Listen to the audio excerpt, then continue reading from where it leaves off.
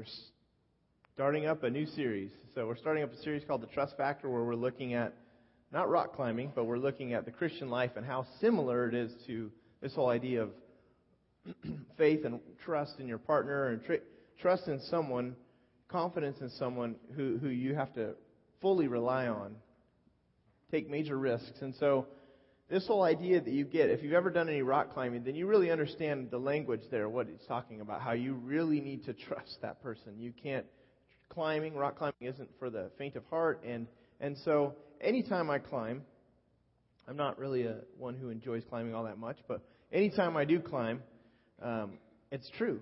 If I've got an experienced partner with me who's on belay, I'm much more at ease up there. It doesn't mean I'm not concerned, but I'm much more at ease to know that person's gonna be able to catch me if I fall off this thing. But most of us would say that we're really willing to trust God no matter what. I would say, if I say, are you willing to trust God no matter what? I bet a good percentage of people would raise their hand and say, yeah, I'm willing to trust God no matter what. But I think if we're honest, if we're truly honest, we would admit that it's pretty difficult at times to really make that statement. I'll trust you no matter what, God. Many of us are willing to trust God conditionally.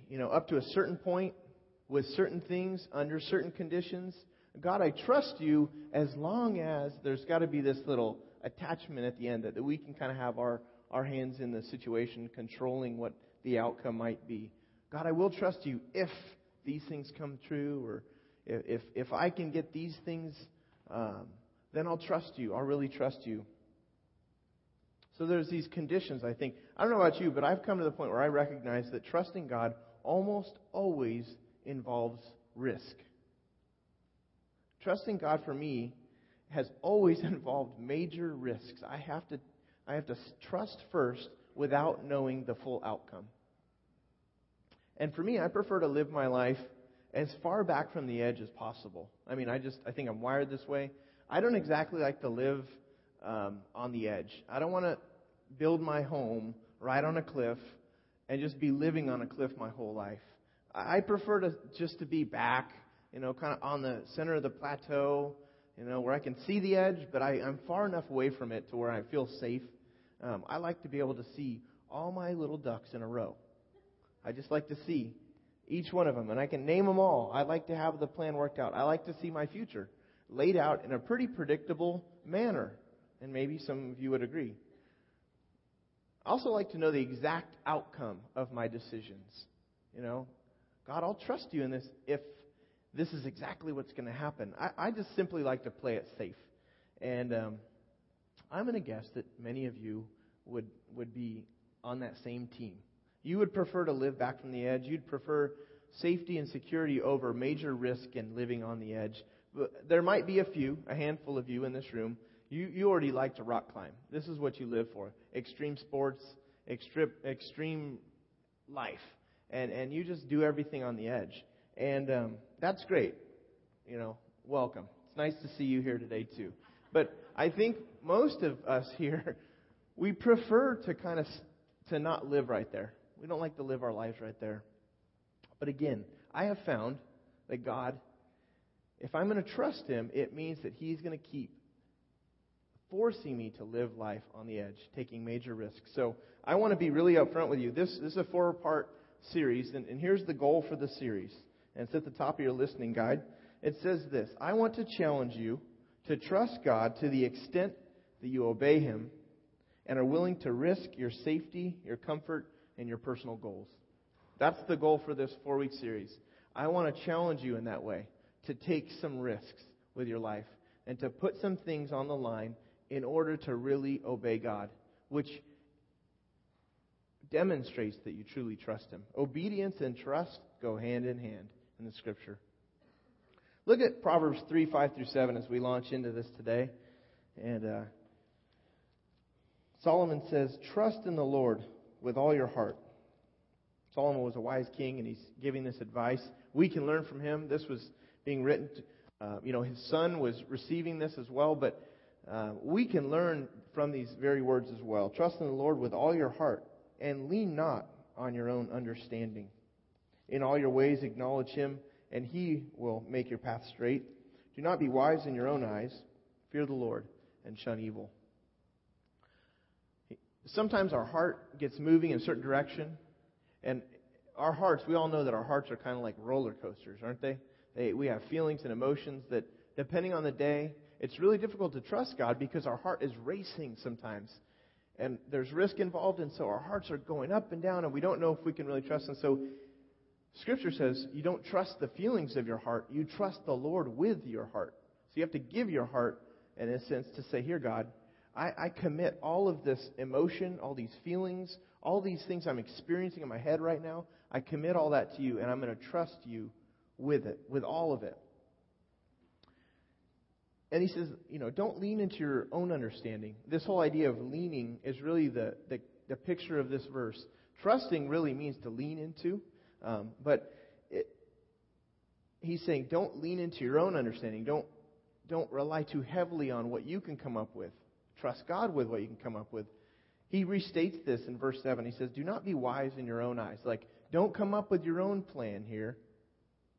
Don't think of what you can do better, but just fear the Lord. He's saying, just keep putting your trust back in Him. Now, this is a major, major challenge. And the problem is, God keeps pushing us to that point in our life. And if we want to walk with Him, and if we really want to live a life that pleases Him, He's going to continue to push us in the direction of faith. And that's why I want to look at it.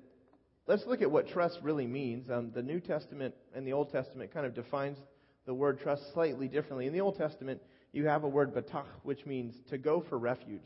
The idea here is you're going to the place of real safety. You go to that one place where you know you can rely, you can lean under a certain place that you will not get hurt.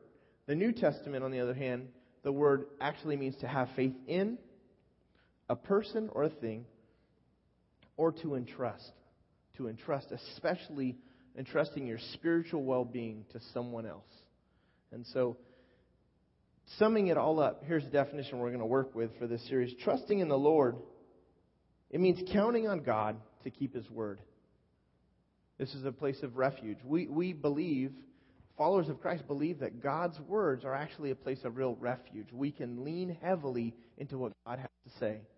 We can actually entrust our well-being to God Himself, believing that He will not rip us off in life when we see everyone else being unreliable.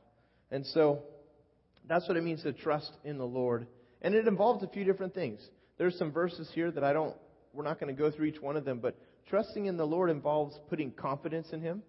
This is one idea you get from the Scripture. To put confidence in Him. That's fully relying on Him. Confidence. You have no doubt that He's going to come through. That's part of trusting in the Lord. Would you say that defines you? I have no doubt that God is going to come through. Another thing is trusting in the Lord also involves relying on God to come through versus relying on someone else. Isaiah 31:1, it's not up here in your outline, but it says this, it says, woe to those who go to Egypt for help, who rely on horses, who trust in the multitude of their chariots and in the great strength of their horsemen, but do not look to the Holy One of Israel or seek help from the Lord. So he's saying, certain people trust in the army, they trust in their forces, they trust in what they can gather and muster up and physically see, but those who trust in the Lord, they're relying fully on Him. They know He's going to come through. They don't need to look anywhere else. Trusting in the Lord also involves this. It involves staying faithful to God's direction, even though things look impossible. Staying faithful. There was a man in the New Testament named Paul, and he was always in harm's way. He was living life on the edge. His life was really marked by serious, serious struggle because he was trying to be obedient to God. And he writes this in 2 Corinthians 1:8 through 11. It's not on your outline, but it says, we do not want you to be uninformed, brothers, about the hardships that we suffered in the province of Asia. See, he was trying to get them prepared to really walk with God and trust Him. He says, we were under great pressure, far beyond our ability to endure. That's when you know you're in trust mode, is when you're at a point where you realize, I'm past the point of endurance here. So that we had even despaired even of life. Indeed, in our hearts we felt the sentence of death, but this happened that we might not rely on ourselves, but on God who raises the dead. So that's the key there is Paul had put his hope in God himself, who had the power to raise Christ from the dead. And so Paul was saying, I'll stake my life on this person, on Jesus Christ. He also said in 2 Corinthians 5:7, we live by faith, not by sight. That defines those who trust in God. They'll stay faithful even though things look like they're not going to work out. The sight side of things is where I struggle most, I think, in life. I want the sight. But Scripture says we live by faith, not by sight. But that's just not comfortable for me. Like I said, I like to live on my plateau far enough back from the edge where I can see everything laid out comfortably and I can predict what's going to happen in the future. But that's not really trusting God. That's trusting my sight. Look at this next, Hebrews 11:6. Trusting in the Lord also is believing God exists and rewards those who seriously seek Him. Look at this verse with me, Hebrews 11:6. It's a powerful verse. And it keeps rocking me to the core because I keep recognizing how much this really would cost me to live this way. It says, and without faith, it is impossible to please God. Because anyone who comes to Him must believe that He exists and that He rewards those who earnestly seek Him. That first line is the one that gets me especially. Without faith, it is impossible to please God. Trusting God is the only way to please Him. That's the only way. Anytime, if God's pushing us towards the edge in different areas and He's asking us to trust Him and be obedient in certain areas, and we take a step back and we live in safety and security, we're not really trusting Him. Therefore, we're not really pleasing Him. He's not pleased with that when I do that. So here's a question that I ask myself, and I'd like you to consider, is what are you doing right now in your life that requires faith? What am I doing right now in the way I live my life that requires faith? And if that's all you get out of today's message, then I really would be okay with that. Just that you would consider that question and that you'd ask that throughout your week. What am I doing in my life right now that really requires faith? And then, what are those areas He's pushing me? Where is God pushing me to trust Him? How is He pushing me to the edge in life? And what am I doing with that? Because without living in that place, it's impossible to please Him. So, once again, I really want to challenge you to trust God to the extent that you obey Him. And consider these different areas that we're going to look at. Trust also always involves risk. Just like on that rock climbing video you saw, that giant mountain that they were planning to climb, that's major risk. Don't sign me up for that adventure. I'll pass.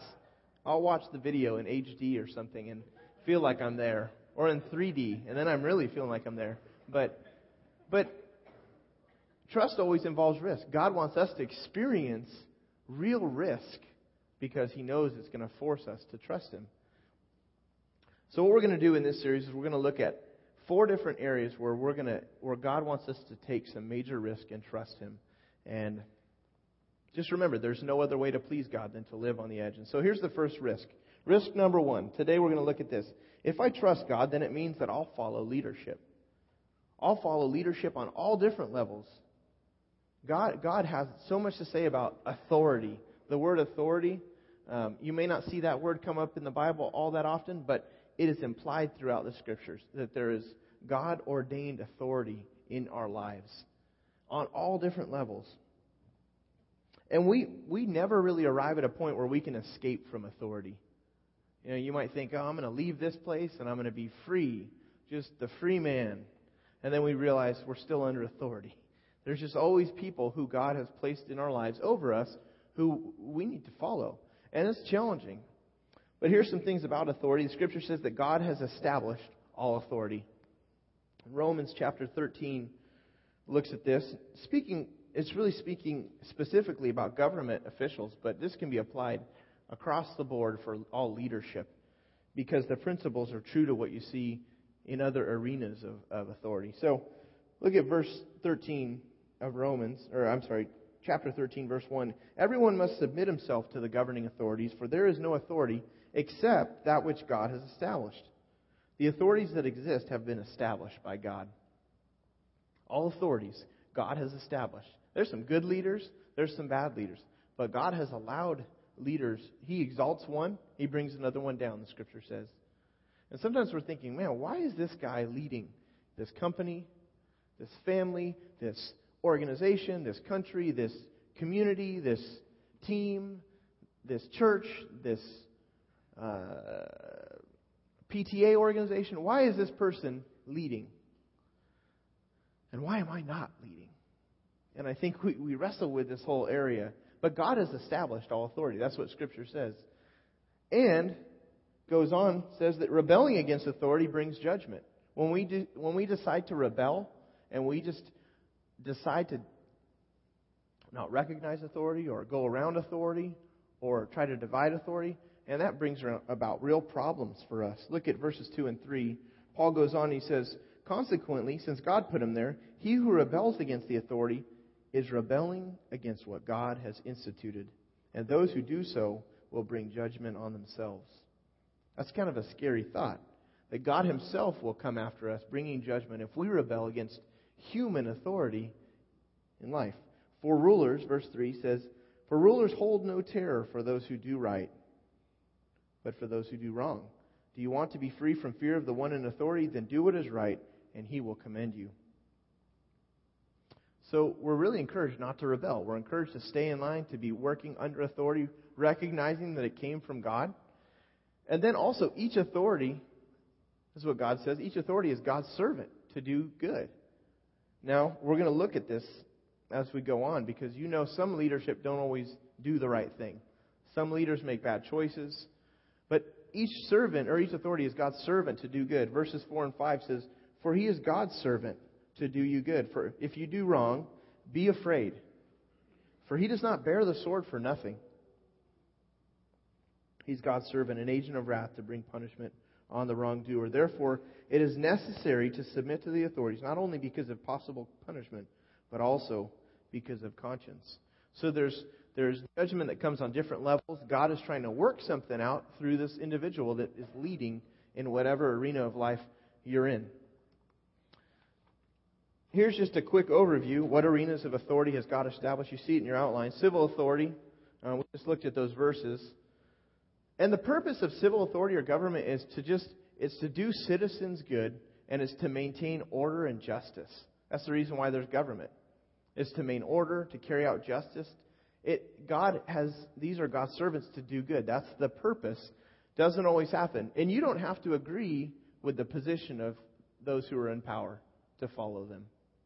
You may not agree with the mayor, the governor, the president, but God wants us to follow leadership. He wants us actually to yield to the position and to the direction of the people that are overseeing things in the government. And Romans 13, verses 6 and 7, it's really interesting. It goes on. Just read this from the Scripture. It says, this is also why you pay taxes, for the authorities are God's servants who give their full time to governing. Give everyone what you owe him. If you owe taxes, pay taxes. If revenue, then revenue. If respect, then respect. If honor, then honor. As a follower of Christ, we don't really have a way of getting around paying taxes, because God has established all authority, and we live in a land that requires that we pay taxes. And so for us to go around and just to try to sneak around this whole area of taxes, we're being disobedient to God. And in essence, we're actually saying to God, I don't trust you. You must have messed up a little bit on this one, because I would have had a better way of doing it, God.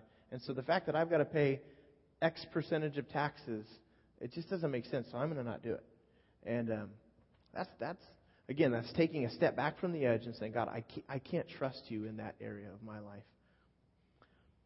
But there's that whole area of civil authority and government to take a look at. Another area is the workplace.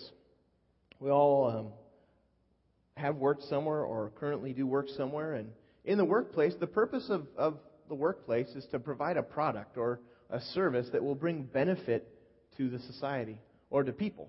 Hopefully, who you work for or the company that you work for is actually doing that. That there's a good product or a good service that this is providing to the community. And your role is unless you own the company, your role is to help the owner to carry this mission forward, to bring this service to their customers. And now you might be struggling with following your boss. You might have a really hard time with that. Maybe they're hard to work for. And so you leave a job only to find yourself in a different company with the same kind of leader.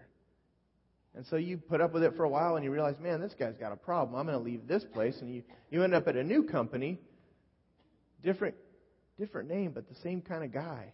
And you keep finding yourself under the same kind of leader, and then you recognize, man, why is this following me around? That happened to me. And I recognized God was actually trying to get me to trust Him through this. This whole area of following my boss was actually an area of God where He was just trying to teach me how to trust Him and follow the person over me. And that's a scary thing to do.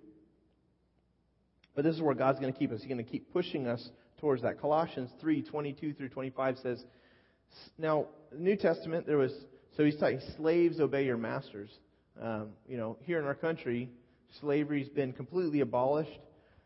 But there's some principles that are communicated here that are talking about the workplace, for the person who has a boss. And so I want you to catch this without getting derailed with the issue of slavery. But listen to the verses. Slaves, obey your earthly masters in everything, and do it not only when their eye is on you and to win their favor, but with sincerity of heart for the Lord. And catch this. Whatever you do, work at it with all your heart, as working for the Lord, not for men, since you know that you will receive an inheritance from the Lord as a reward. It is the Lord Christ you are serving. We thought it was so-and-so we were serving. And God's saying here, no, this is Jesus we're actually working for. He's our ultimate boss. And the way that we follow our boss, our human employer, is a reflection of our trust in God. And so again, in verse 25, anyone who does wrong will be repaid for his wrong. And there's no favoritism. Like, God isn't going to, just because you're His child, He's going to spare you from getting fired if you decide to be a bad employee. This is a serious area He wants us to follow Him in. Another one is the home.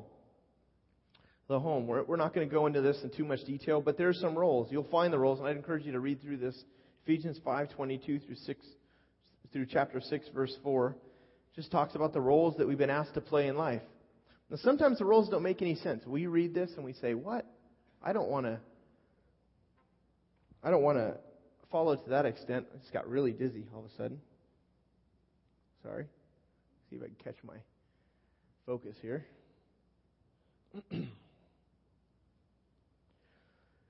So, there's these different roles we're to carry out in the home. And again, sometimes we think, well, I will follow. If you're married and you struggle with taking the lead and direction that your husband lays out and says, hey, we're going to move in this certain area of life. We're going to make these decisions. Who are you really supposed to trust in that situation?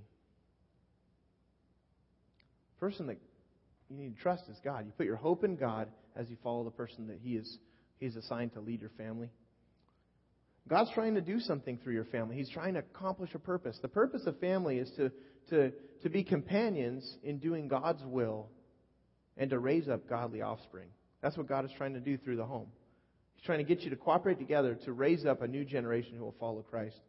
Malachi says this in verse 15. If we can skip to verse 15 in Malachi 2. It says, has not the Lord made them one? In flesh and spirit they are His. Talking about marriage. And why? Why one? Because He was seeking godly offspring. So guard yourself in your spirit and do not break faith with the wife of your youth. God is trying to reproduce godly offspring through family. And He's going to do it in a way that sometimes doesn't make a whole lot of sense to us, depending on the role that we play in our family. And many times, wives will only take their husband's lead. Well, they will take their husband's lead when they get their husband to do what they want them to do. And so as soon as he gets under my control, then I'll take their lead. But again, this is a trust issue. It requires some serious trust in God, believing that He can work through your husband to lead your family in the right direction.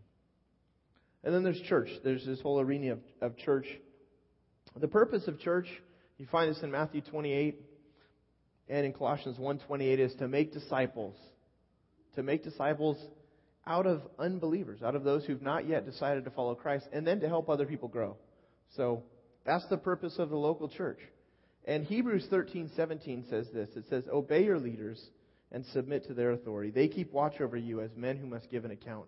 Obey them, so that their work will be a joy, not a burden, for that would be of no advantage to you." So spiritual leaders have to answer to God for their leadership. And so when you're entrusting yourself to spiritual leadership, you're actually saying to God, I trust you to lead me through these people, through my group leader, through my team leader, through the pastors. I trust you, God, that you're in charge of these people. And so in all of these arenas, there really is communicated in a number of passages just the idea of the importance of following leadership and how that is tied to trusting God. Our obligation, what's our obligation to authority? Here's two words that really come up in the New Testament: submission, or submit and obey. And submission has to do with taking a position. Has to do with taking a position, understanding that somebody is in charge. And so I have to take a different position. I have to humble myself and follow the lead of those people who are in leadership roles, whether it's in the home, in government, in the church, in the workplace. The word submitted actually means being willing to yield. The Greek word actually implies a crossroad, like in an intersection, to where one car has to yield the right of way to another. And so the idea is that when you come to a point where you disagree with the person who's the leader over you, it's being willing to say, the yield sign is in my lane. I must yield because I don't hold that position of leadership. And so it's taking a certain position in life and yielding to the one that God has assigned to lead. And then taking their direction. The opposite of this is choosing and dividing. Scripture says that choosing is really when we move out from under authority. We decide we want to step away from authority, and we begin to choose what we think makes sense. We think we know better, and so we want to choose the goals for the company. We want to choose the goals even for our employer. And sometimes you'll be working for someone and you're thinking, man, I really do know better than them, and they need to do things my way. Why should we do things their way? And so we start assigning goals to even our leaders. And then we stubbornly try to force that upon them. And we make it hard for them to lead. The Scripture says that really violates this principle of authority. Or dividing. Dividing is when we undermine the leadership over us and we try to divide the workforce. We try to divide the home and we try to get people to take sides and to work against the God-ordained leader. And in the church, this can come up. This can come up in many ways, but it comes up in gossip, slander, stealing hearts. You see this in a story in the Old Testament where the son of the king tried to steal the hearts of his followers so that he would gain a following, and his father, the king, would lose his leadership. That was dividing. But this can happen in church where someone comes up and rises up to teach a different doctrine. It sounds right, but it's slightly off. They're working their own agenda. There's a different doctrine. The New Testament says that the church needs to pay attention. Pastors need to pay attention to this issue when it comes up in the church. Because those who try to divide the church are really working for the enemy.